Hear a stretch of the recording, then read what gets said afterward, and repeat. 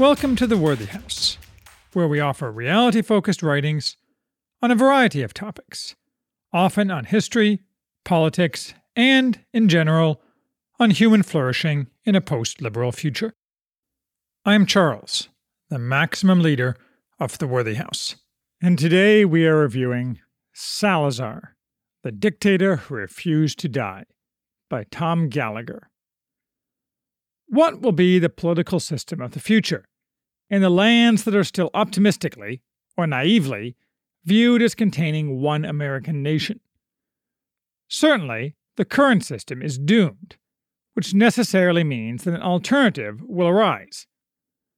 Some replacements are flashy, full of promise mixed with danger, such as an American Augustus, Michael Anton's Red Caesar. But other replacements have lower amplitude, and the quiet authoritarian corporatism exemplified by the Portugal of Antonio de Oliveira Salazar is one such. As it happens, I think it would be a bad alternative for America. Nonetheless, Salazar's creation, which was undoubtedly good for Portugal, deserves to be better known than it is, and to be understood for the lessons it teaches us. For post-liberals in particular, Salazar is necessarily interesting, since he is one of the few 20th century examples of a long-lived right regime that successfully opposed the corrosion of Enlightenment liberalism. But English-language information on him is scarcer than hen's teeth. For some years, in fact, I have looked for a recent Salazar biography, and then a few months ago popped up this outstanding volume, Tom Gallagher's Salazar, which I immediately bought.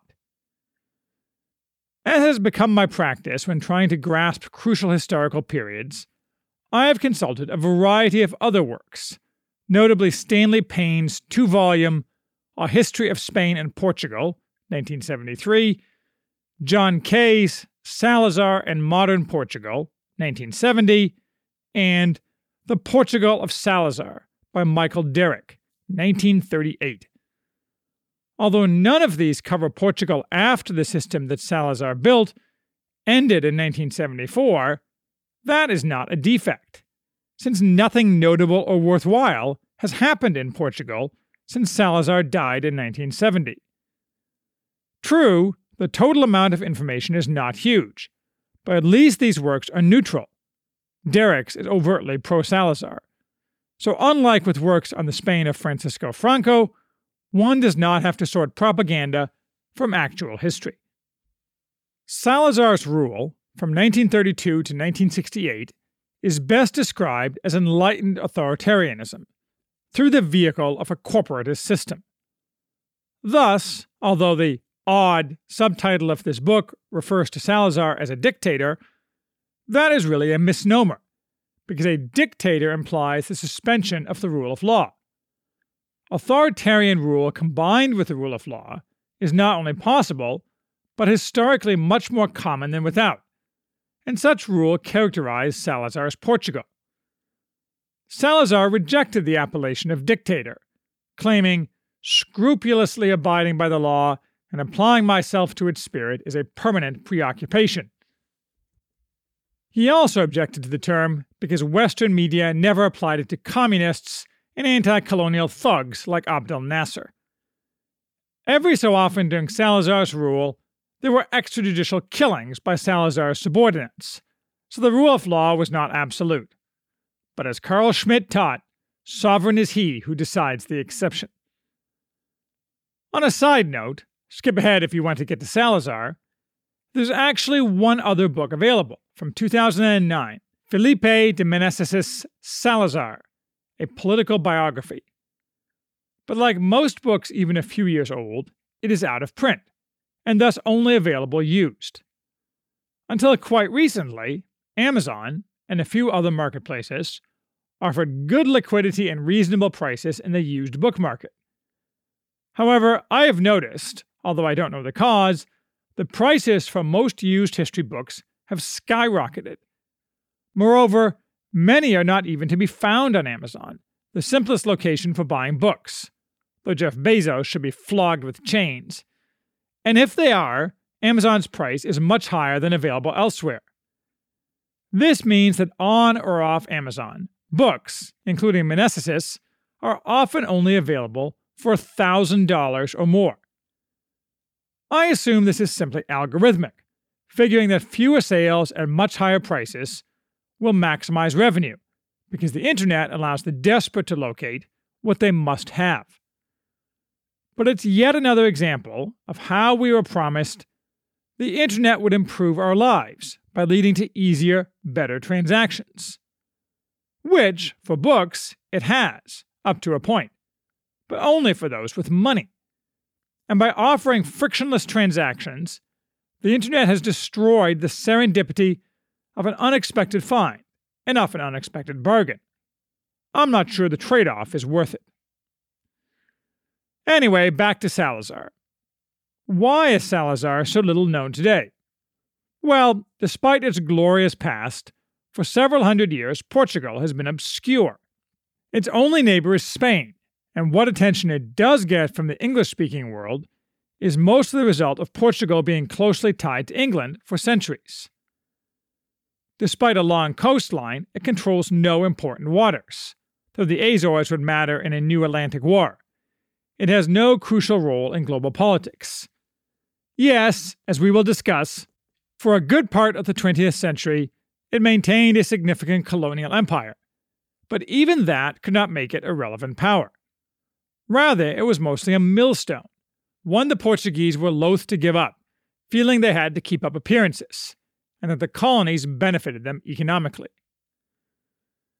It is also Salazar himself that makes him little known. For better or for worse, Salazar's life and career lacks the high drama and excitement of other 20th century autocrats. Beyond this, he appears to have no important modern supporters or detractors, other than perhaps inside Portugal. Franco, with whom Salazar is often lumped, has detractors, because he heroically defeated the left in a conflict with global prominence and impact, something for which the left will never forgive him. As a result, Franco's memory is maintained by the left as a talisman of hate. He also has supporters, such as me, but for a little while yet, I lack great power. Wait a year or 5. Salazar, though a man of the right, did not defeat the left in any spectacular way. He came to power through technocratic skill, and because Portugal was tired of leftist-run instability, and gravitated to his quiet competence. Thus, even if the left doesn't particularly care for Salazar, he is not an object of loathing. And so, because the left writes all the modern histories in the West, they choose to forget him. But he is not forgotten in Portugal. Gallagher makes much of a poll from 2007, tied to a television series on Great Portuguese, where 41% of respondents voted Salazar as the greatest figure in Portuguese history, creating huge surprise and consternation among opinion formers. Gallagher should make much of such a poll. One can be sure that, just as in America, in Europe the non-elites maintain very different opinions from their supposed betters, despite the torrent of indoctrination they faced from birth. Moreover, this poll was before the 2008 financial crisis, which hit Portugal hard, whose elites there as elsewhere in Europe doubled down with fresh tyrannies, greatly empowering the globalist EU elite and transnational corporations. I'd bet the percentage who named Salazar would be higher today. Ironically, though, Salazar would have sneered at the poll that named him the winner. He had no truck with mass opinion. As Gallagher sums the situation up, paradoxically, Salazar's distrust of the ballot box, belief in rule by experts, and readiness to endorse censorship in order to control the flow of ideas now enjoy more favor among globalists on the left than among nationalists on the right. Very true. We will see to what this leads, and that right soon. Salazar was born in 1889, the 5th child and only son of a peasant family of modest means, in Vimiero, a small and unimportant village in central Portugal. Unlike Spain, Portugal had been ruled, badly, by a series of liberal regimes for 60 years, the result of the Peninsular War and its aftermath, including ongoing British interference.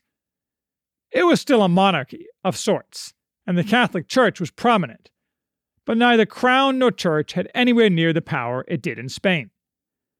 The church was fiercely attacked by the usual radicals and Freemasons, though it maintained a strong presence in the countryside. Portugal's economy was almost exclusively agricultural. Its people were largely illiterate. In short, Portugal was poor, politically unstable, fragmented, and backward by the standards of the day. When he was 10, Salazar entered the seminary. This was not so much because he, or his parents, saw the priesthood as his career, but because the church often educated the talented poor. Salazar stayed in the seminary until he was 19. In 1908, the same year King Carlos and his heir apparent were assassinated by French-influenced radical Republicans. He became keenly interested in the thought of French rightist Charles Maurras. French influence was of all types in Portugal, apparently, and was also heavily influenced by Gustave Le Bon, from whom he got some of his dislike of popular acclaim. While he seriously considered becoming a priest, he concluded that was not the life for him. So, in 1910, the same year the monarchy ended permanently, overthrown in a violent revolt, creating the First Republic, Salazar entered the prestigious University of Coimbra, from whose graduates and professors the ruling class tended to be drawn. Unlike today's American universities, Coimbra was dominated by conservatives, something causing the leftist Portuguese Republicans no end of heartburn. It was here that Salazar made many of the friends who would support him and work for his government in the coming decades, a diverse and lively group. Salazar was both talented and a workaholic, which helped him advance rapidly, even if he was prone to occasional depression, sometimes occasioned by romantic failures, though he had successes too.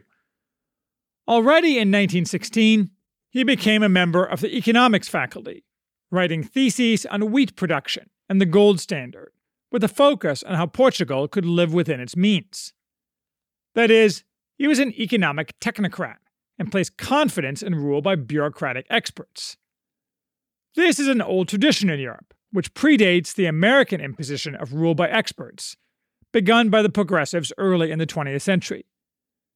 Maybe it made some sense in the past, when the ruling classes were more virtuous and governments much smaller.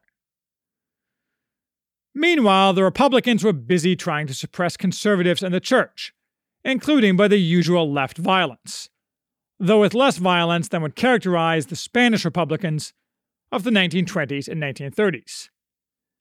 In 1919, Salazar was suspended from his academic post by the government, on the grounds he was spreading monarchist propaganda, but no evidence could be found for the charge, and he offered a vigorous defense, so he was not cancelled. In fact, Salazar showed little interest in electoral politics, monarchist or otherwise, but he did allow himself to be put forward as a candidate for the Catholic Centre Party in 1921. He won, but soon thereafter leftists murdered the prime minister and the government was overthrown. Salazar did not run again. The First Republic was extremely unstable, and Portugal's problems were exacerbated by entering the war in 1916, on the Allied side. A military coup in 1917, followed by assassination of the leader of the coup, led to on-and-off regional civil war among Republicans and monarchists, constantly shifting governments, 9 different ones in 1920 alone, and finally the end of the First Republic, by military coup yet again, in 1926. That coup was chaotic and had no clear principal or leader, which seems to have been the pattern for Portuguese coups. After several shifts of power, a general, Oscar Carmona, became the effective head of state. This began the Second Republic. At its inception, it was not as chaotic as the First Republic, but it was hardly stable and had no consistent policy or set of beliefs, combining everyone from monarchists to moderate liberals, bound together only by disgust with the Republicans. Salazar was asked to, or put himself forward to, advise the new government on tax policy and such matters. Finance was a crucial matter for the regime. Portugal's chaos and poor economic shape made any government action difficult, and the new regime was fully aware Portugal desperately needed stability. Thus, in 1928, Salazar was appointed Minister of Finance, regarded as the most crucial position in government, given the challenges facing Portugal, including not losing its sovereignty as a result of accepting foreign loans. His appointment was the culmination of masterful bureaucratic infighting by him, and he demanded and was given great power to veto any expenditure and to individually control the budget of every ministry. And he did what he promised, balanced the books and brought stability through ruthless control, centralization, and budget cutting. Carmona came to rely on Salazar more and more, and funneled power in his direction. As a result, Salazar quickly became heavily involved in other critical matters, such as Portugal's extensive colonies, mostly in Africa, but also including Goa in India and Macau in China.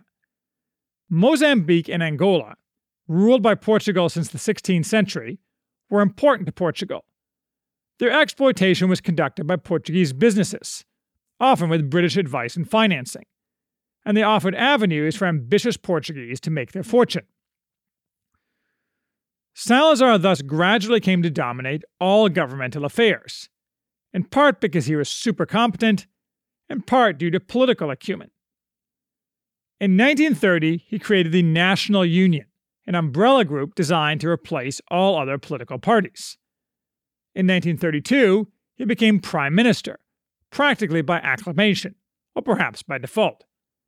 This began, and the new 1933 Constitution, approved by 60% of voters in a plebiscite, officially inaugurated the Estado Novo, or New State, seen as an extension of Salazar himself. Carmona stayed as president, but any functions of his with power were absorbed by Salazar. The position became essentially ceremonial, and Carmona held it until 1951. The Estado Novo offered, as Payne says, a type of authoritarian corporatism. Corporatism is a protean concept, but we are not talking here about the mealy-mouthed communitarianism of modern pseudo-conservatives such as David Brooks, but a much more ancient concept of political society as the different parts of the body. In essence, corporatism revolves around the idea that society should be organized on the basis of naturally arising groups that work in harmony to collectively benefit society, and that individual rights are of subordinate importance. The Estado Novo was not in any way fascist, whatever that means. If someone claims that, you can tell you're dealing with someone not serious. Salazar's corporatism was heavily influenced by Catholic social teaching, notably the encyclicals Rerum Novarum and Quadragesimo Anno, which were themselves merely updates for modernity of medieval concepts. Gallagher says that Salazar saw the interests of various social classes as essentially complementary, and that is a good short summary, although getting them to actually act in a complementary fashion was always the challenge. The corporate groups recognized by the state were, basically, functional groups, and included a wide range of trade, professional, religious, and class-based groups. They were represented in the government by their selection of representatives to a second house of the legislature, the corporate chamber. The main body of the legislature, the National Assembly, was elected with a fairly broad franchise, but had limited power, especially to spend money, and had little influence on the formation or composition of the government. Salazar appointed not only provincial governors, but the heads of municipal councils.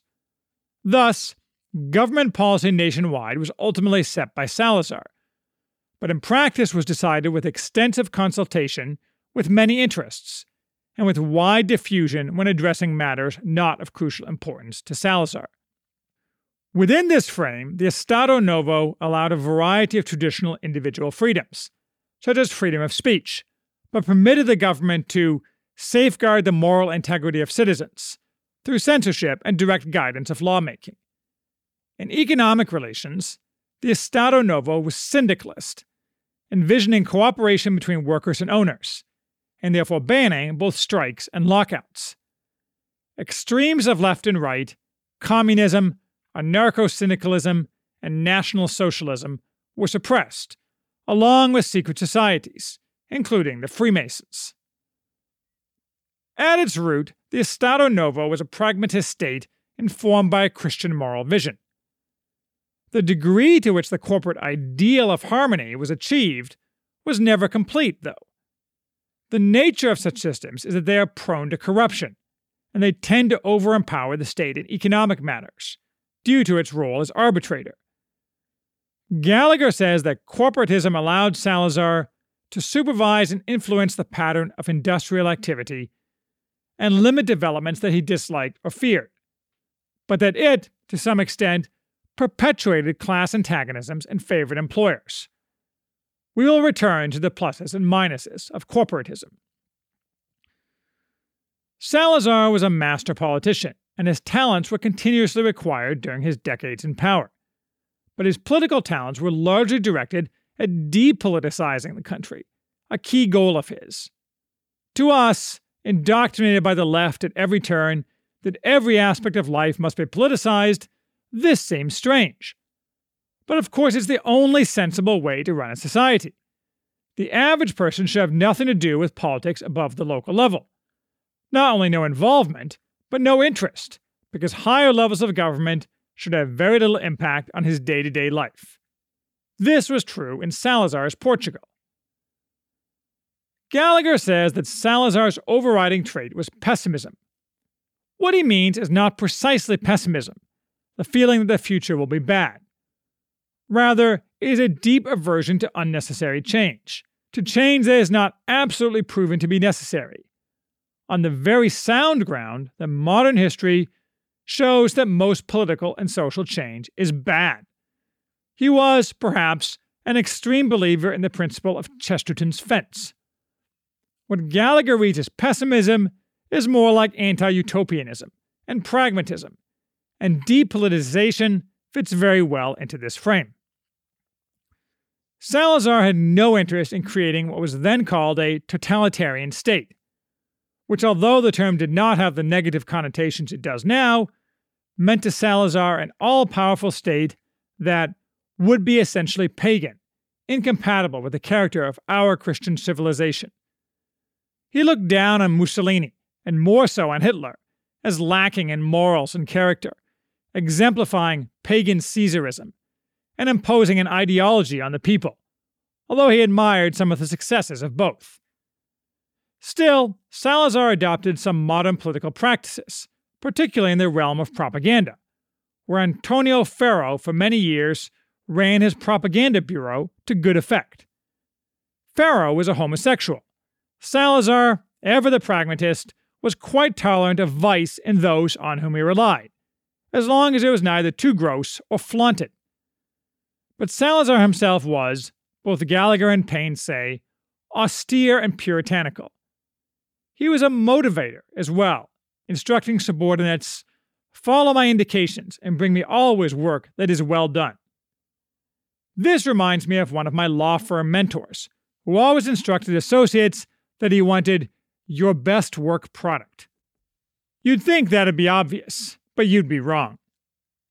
Salazar was also an excellent judge of men, and what is more, able to corral diverse, highly competent men into working smoothly together. Throughout his rule, he faced more challenges from the right than the left. The latter had discredited itself with most Portuguese during its decades in power, and communism never had any significant following, and was whacked when it showed its head. Nor did anarchism, though they almost got Salazar with a car bomb in 1937. Many elements of the new constitution disappointed and displeased conservatives, who viewed it as too liberal a document. For example, allowing widespread male and female suffrage for elections to local bodies and to the National Assembly. The church was offended that Salazar was not interested in obeying the church, and in fact insisted that the church stay in its place, A childhood friend was the Archbishop of Lisbon, which helped smooth matters over. He signed a concordat, not to the particular liking of the church, maintaining, for example, civil marriage, and not returning to the church property stolen by the left in the previous 100 years. He also refused to designate Portugal as officially a Catholic nation. This approach was nearly the opposite of Franco's. Likewise, Salazar said he was a monarchist, but not only made no attempt to restore the monarchy during his life, but made no provision for doing so after his death, again unlike Franco. He kept the army in check, never giving them as much money as they wanted, and ensuring that no powerful military figure rose to challenge him. When Franco and the nationalists rebelled against the illegitimate Republican government of Spain in 1936, Salazar supported him from the beginning, though more covertly than overtly. In fact, Salazar had to put down naval mutinies in Portugal's navy, it's always the sailors, when they tried to rebel and join the Spanish Republicans, by shelling his own ships as they tried to sail to the open ocean. Portuguese volunteers also fought for Franco in significant numbers. The relationship between Salazar and Franco was never close, however. Franco looked down his nose at Salazar as an uncharismatic bean counter. Salazar disliked Franco's cynicism and military emphasis. But they had many common interests, so they worked together when necessary. World War II was challenging for Portugal, given that Portugal wanted to maintain neutrality, but had long and deep ties to the British, who admired Salazar for bringing order after 100 years. Portugal was overtly threatened by the Germans, who were actively supported by Franco, and who were keen to drive the British out of the Western Mediterranean. The Allies wanted to use the Azores as a base. To forestall this possibility, the Germans also threatened to occupy the Azores. These dangers faded as Germany turned to the east in 1941, and by the end of the war, the Allies had gotten what they wanted in the Azores, in part by threatening to cut off oil supplies. But internal unrest, due to economic difficulties and the perceived failure of corporatism to adequately deal with scarcity, increased, ultimately leading to strikes, demonstrations, and the need for mass arrests. Salazar, no surprise given his personality and that Portuguese corporatism had not only been a success, but been globally praised for 15 years, thought these problems said nothing about the failures of corporatism. While some post-war relaxation occurred, particularly in press freedom, a firmer enforcement hand came down on organized dissent, especially on the universities. But Portugal now ran contrary to what the victorious Western powers viewed as the wind of history, resulting in some isolation for Portugal, though nothing like what Franco faced, and continued modest dissatisfaction at home. Nonetheless, Salazar saw himself, and was mostly seen as, firmly Western-oriented, and Portugal was invited to join NATO in 1949. Salazar accepted, although he was of mixed mind, being skeptical of the project in his nature. On one matter Salazar would not bend, and that was Portugal's colonies. The nation was wholly behind him on this. In fact, in the 1950s, emigration to the colonies from Portugal, of men eager to find opportunity, increased dramatically.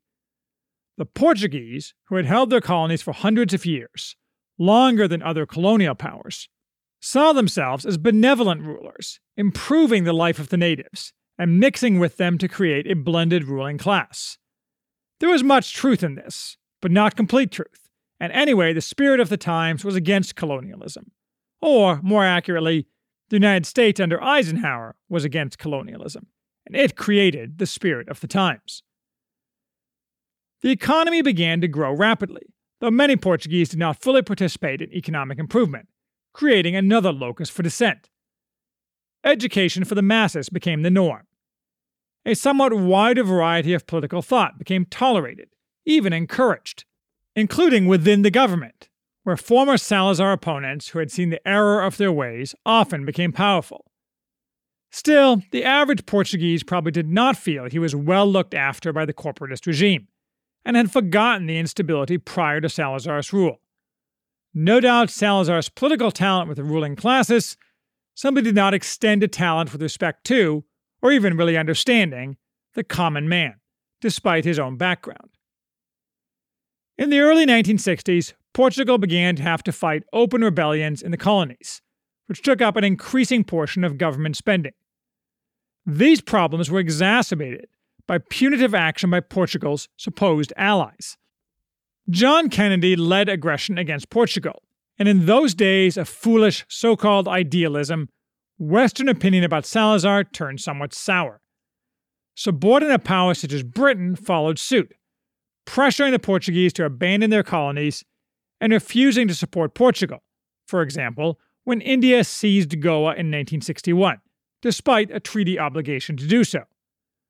Still, Salazar continued to be perceived generally favorably by leaders in the West. Dean Acheson described him as the nearest approach in our time to Plato's philosopher king. Communist influence grew in Portugal itself, and the aging Salazar proved unable to repress it with the tools he had, primarily a small and sclerotic secret police, the PIDE. Communism spread its tentacles in the universities, which Salazar had simply assumed would always support the Estado Novo, failing to appreciate the undying termite nature of the left. The Portuguese left apparently still dominates culture and higher education, and continuously tarnishes the memory of Salazar within the country, with, as we have seen, limited success. Similarly, and as in Spain, the church grew serpents in her bosom, many of whom would become prominent after the 1974 revolution that overthrew the Estado Novo, the Carnation Revolution. But Salazar was dead by then. Gallagher describes the mid to late 1960s as a period of torpor, and that seems about right. In 1968, Salazar suffered a stroke and effectively departed from power, though he only died in 1970, and only then was formal rule transferred to a successor. He had not prepared well. There was no strong ruling class, no bench from which could be drawn a new leader with legitimacy. Succession of autocrats is rarely clean or simple, and even the simplest solution, though probably a bad solution, hereditary succession, was unavailable, since Salazar had no children. He never married. The Estado Novo was therefore doomed when Salazar became incapacitated, both for these reasons and because the zeitgeist then imagined that liberal democracy was the future of the West, and would have been unlikely to tolerate its continuation. The 1974 revolution, led by left-wing military men, was almost completely bloodless, due presumably to the torpor of the country. A combination of communists and socialists took power. All remaining colonies were abandoned to their fate, which was, as always with post-colonialism, far worse than Portuguese rule. Much of the economy was nationalized. Gallagher says and supports that what Portugal in effect got was a switch to left-wing corporatism. It definitely returned to instability. The country seemed to be moving towards civil war, but moderate-left military men suppressed the far-left military men, and Portugal got a new constitution in 1976. It was explicitly socialist still, so no surprise, Portugal's economy went straight into the toilet, where it has largely stayed ever since. And without tourism and foreign land investment, the country would probably be in a truly dreadful state. Gallagher seems to think the Portuguese were better off with modern European liberal democracy than with the end stages of Salazar's regime. Maybe so, but Portugal today is going nowhere and has gone downhill since 1970. All the books describe how clean and orderly Lisbon was during Salazar's time. No more. I visited there in 2018, and it was dirty and a little sad, though with much natural and old architectural beauty. Portugal is now a dependent satrapy of the EU, the fate Salazar prevented when he first became Minister of Finance. And ironically, Portugal internally is still largely corporatist, even if informally, through political and economic horse trading, and sadly dominated by leftist elites. Though Gallagher a few weeks ago had an interesting article in First Things about the rise of André Ventura, a politician with some resemblance to Viktor Orban, So perhaps in Portugal, as everywhere, things are changing. What if corporatism is a model for America? Although the term corporatism can cover a pretty broad range of practice, one can argue that the all-current left dogma of intersectionality is a form of corporatism. It strikes me that corporatism is a dubious vehicle for actual governance for most nations. Certainly, it is not a problem that it deprioritizes individual rights relative to the Enlightenment norm, or that it has zero interest in formal democracy. Those are both excellent features of corporatism and necessary features of any decent political system of the future. Rather, its overarching problem is that corporatism doesn't seem to work well on any scale larger than, say, a Hansa city-state. Probably this is for two reasons. First, successful corporatism requires that the degree of divergence among the population not exceed a certain threshold. If it does, there will be too many groups to effectively coordinate, and those groups are too likely to see each other as enemies, or at best as zero-sum competitors. Their gain is only possible through someone else's loss. Second, corporatism tends to result in rampant corruption, both of the simple pay-to-play sort and that created by a complex web of favors, especially employment favors, traded for political support, which calcify over time, preventing change when necessary. Moreover, the government itself has an incentive to exercise control by thumbing the scale in favor of certain groups, exacerbating the flavor of corruption, especially when some of those in government are themselves involved in the grosser forms of corruption to boot, as they usually are. Thus, only in a homogeneous society with a high degree of trust and common interest, probably including an overriding societal goal, can corporatism maintain itself over the long term. Singapore is basically a corporatist system and meets that definition, but you do not see many Singapores. Could corporatism work for America as it is remade? No, and not only for the reasons above. Even in America, expunged of leftist poison, would be an extremely diverse place. Note that Singapore is literally dying now, and that shows the other problem with corporatism. It does not inspire. It tends to create a caretaker society, as each group tries to hold on to its slice of the pie, not hurl the whole society forward to achievement. Corporatism dampens the quest for glory. It is a system that strongly encourages risk aversion. Better than liberal democracy, yes, but not a recipe for civilizational triumph, if that's what you're going for, which I am. Corporatism worked for Portugal up to a point. It fixed the problems caused by leftism. But Salazar was no Augustus. It is no coincidence that Salazar returned every summer to Vimiero to tend grapevines, far from the centers of power. That exemplifies something essential to the nature of corporatism. Moreover, ironically, given Salazar's obsession with depoliticizing Portugal, corporatism often encourages involvement in politics by seeking to lend legitimacy through making everyone heard, even if indirectly. This also hampers civilizational achievement. We should not forget that modern corporatism is meant to co-opt democracy, but accepts the premise that the masses should have a say, even if indirect, in government, which tends to lead to stagnation. True, informal corporatism is necessary to some degree for a harmonious society. That's just another way of saying a strong society has strong intermediary institutions. But such informal corporatism should not be done through the vehicle of, or rely on influence on, the central government, but be an organic web of interlocking bodies and institutions.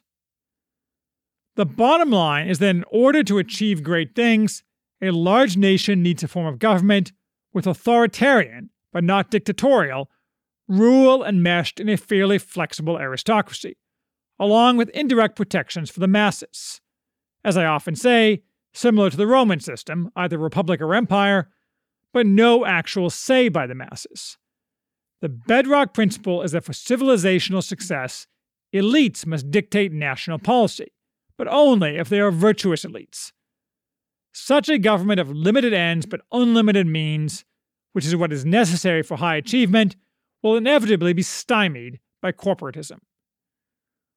I don't want remade, foundationalist America to just be a mediocre state. I want it to be the engine of mankind's future, preferably with the overriding civilizational goal of conquering space. What is needed is for the central authority to dissolve heterogeneity, not just in the relatively weak solvent of a propositional nation, which anyway, to be successful, requires more homogeneity than many admit, but in a collective heroic narrative. Corporatism isn't going to do that. Yes, we should honor Salazar for his character and works, but he is not an exemplar for future America.